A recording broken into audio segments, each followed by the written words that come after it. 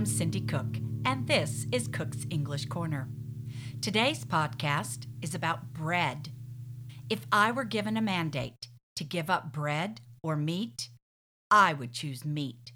Bread is my comfort food. I truly enjoy eating a nice, warm slice of bread with melted butter over almost anything else.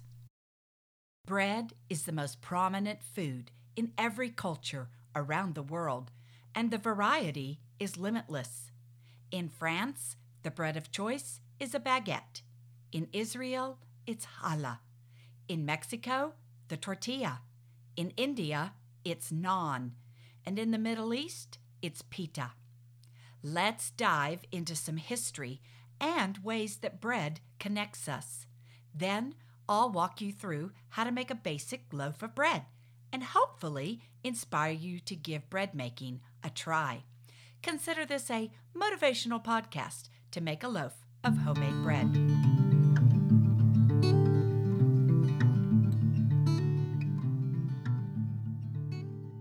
Historians know that man originally survived as hunters and gatherers. The primary food source was meat, supplemented with natural herbs and plants. Then, around 8,000 years ago, humans gave up their nomadic primary way of life, settled down, and began farming and growing cereals. This transition from hunting food to raising food marked the beginnings of civilization. Farming grains and cereals naturally flowed into baking and cooking food sourced from them. Ancient grains include wheat, quinoa, farro, khorasan, sorghum, and millet. Common widespread grains are corn, rice, and modern wheat. Making bread would have been a labor-intensive process that involved removing husks, grinding cereals, kneading the dough, and then baking. All bread requires flour. Today, we just go to the grocery store and pick up a 5 or 10 pound bag of flour. Simple, right? Well, before that bag arrives at the store, each stalk of wheat has been transformed during production. There are 5 steps to harvest wheat. All of these steps used to be done by hand labor.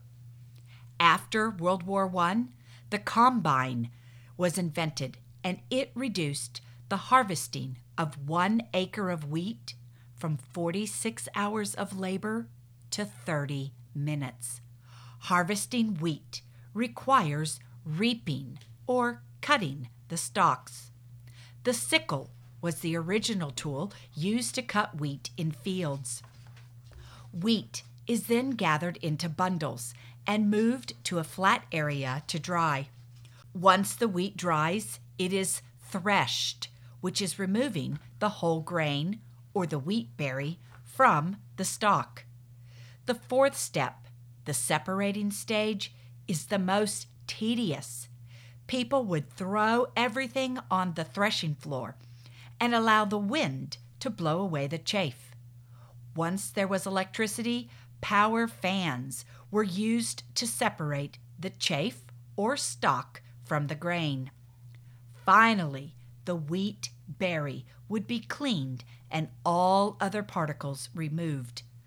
But it's not ready for use yet. It must now be milled or ground into flour. Wheat is transported from the field to a storage facility and then to a mill. The goal of milling is the separation of each wheat kernel into its 3 distinct parts. The main part, endosperm, is about 83% of the kernel, and it's the source of white flour. It's a soluble fiber. The second part, bran, is about 14% of the kernel and is included in whole wheat flour. It's an insoluble dietary fiber. The third part, germ, is about 3% of the kernel and is the embryo or sprouting section of the seed, often separated from flour in milling because the fat content, approximately 10%, limits flour's shelf life. The shelf life means the length of time it can be on a grocery shelf before being bought. The germ contains minimal quantities of high-quality protein, but a greater share of B-complex vitamins and trace minerals. Wheat germ can be purchased separately and added back into flour before baking. There are many types of flour. All-purpose flour means that it only contains one part of the wheat berry, the endosperm, and was bleached for a pure white color.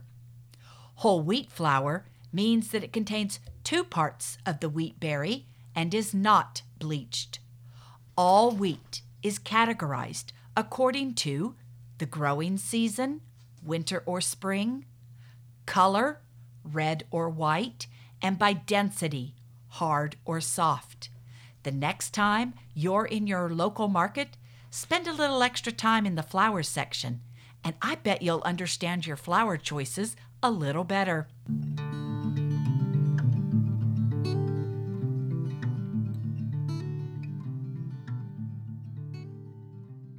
Does your mother or grandmother have a favorite bread recipe? I don't remember my mom baking bread regularly, but I do remember every Easter she did make the most delicious homemade cinnamon rolls. When my sons were growing up, I didn't make bread. The convenience of grocery store bread was just too easy. The idea of homemade bread is very enticing, and so in the last few months, since I've been at home due to COVID, I've started to try and make bread. And for such few ingredients, it's quite challenging. Since I didn't have a handed-down recipe, I just searched online for a basic recipe that had clear steps on how to make bread. After a few just so-so tasting loaves, I then consulted a homesteader who offered a free course with 4 lessons on how to make the perfect loaf of bread. I learned a lot from her and could pinpoint some mistakes I was making.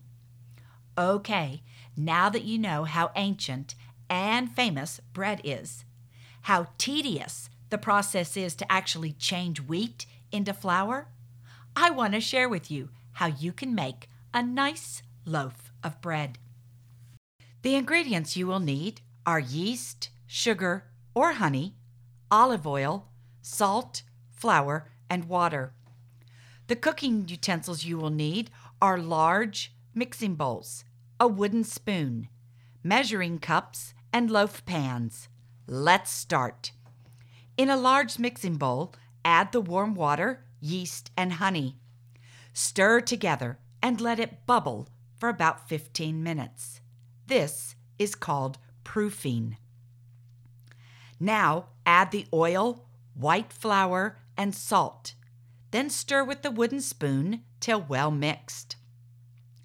Add half a cup of flour at a time to the dough, stirring between cups, ensuring the flour is mixed in. We will continue adding flour until the sides of the bowl are clean. It means the dough currently is a very sticky matter, but the more flour we add, the more the dough comes together, and it will make the bowl look clean. You will know that you've added the right amount of flour when it's no longer sticky and the dough is in a nice uniform ball. All right, now we need to knead the dough. Place the dough on a kitchen counter and using your hands, gently knead the dough from all sides. You will knead for approximately 10 minutes. But you can test the dough to see if it is the perfect texture by performing a dough test. Pinch off a small ball of dough and gently spread it out with your fingers. If a hole emerges or you can't see light through the dough, you need to knead the dough more. You should perform a dough test until the dough spreads smoothly, doesn't tear, and you can see a faint light through the dough. This lets you know the dough has enough elasticity and that the gluten has been activated. Lightly oil the second mixing bowl and place the bowl in the bottom. Roll the dough in the oil so that all sides are coated. Cover the dough with a damp kitchen cloth and set it in a warm place so the dough can rise, doubling in size. After 30 minutes, you can assess if the dough is through rising by performing the poke test. Take 2 fingers and poke them into the dough. If the holes close back up and fold in on themselves, it's not ready. Set it aside again and check in about another 15 minutes. When you poke your 2 fingers into the dough and the holes do not close up and there is little movement of the dough, your dough is ready for the next step. On a lightly floured countertop, place your dough and punch it down. Form it into a nice ball and let it rest for 5 minutes. Grease the loaf pans and gently add your dough. Cover it once again with a damp kitchen towel. The dough will rise for a second time, doubling in size again. Just as before, do the poke test to see if it is ready. Put your loaf into the oven and bake for 30 minutes. The top should be golden brown and should sound hollow when you tap on it. Remove the bread from the oven. Coat the crust with melted butter. Remove it from the pan and place it on a cooling rack. You can eat it right away with butter and jam, but let it cool completely if you're going to wrap it in plastic wrap and save it for use later. Voila! You should have a nice, wonderful loaf of homemade bread. Now, do I think you'll make a great loaf the very first time? Probably not, because bread making is a skill that takes a lot of just intuitiveness. You have to eventually really understand the dough, what it should feel like, what it should look like. And this just takes practice. So don't worry. Keep at it. Maybe try making a loaf once a week or twice a week. But either way, you will be surprised at how easy, inexpensive, and a lot more tasty your bread will be if you make it in your own kitchen. Thanks for listening. I'm Cindy Cook with Cook's English Corner.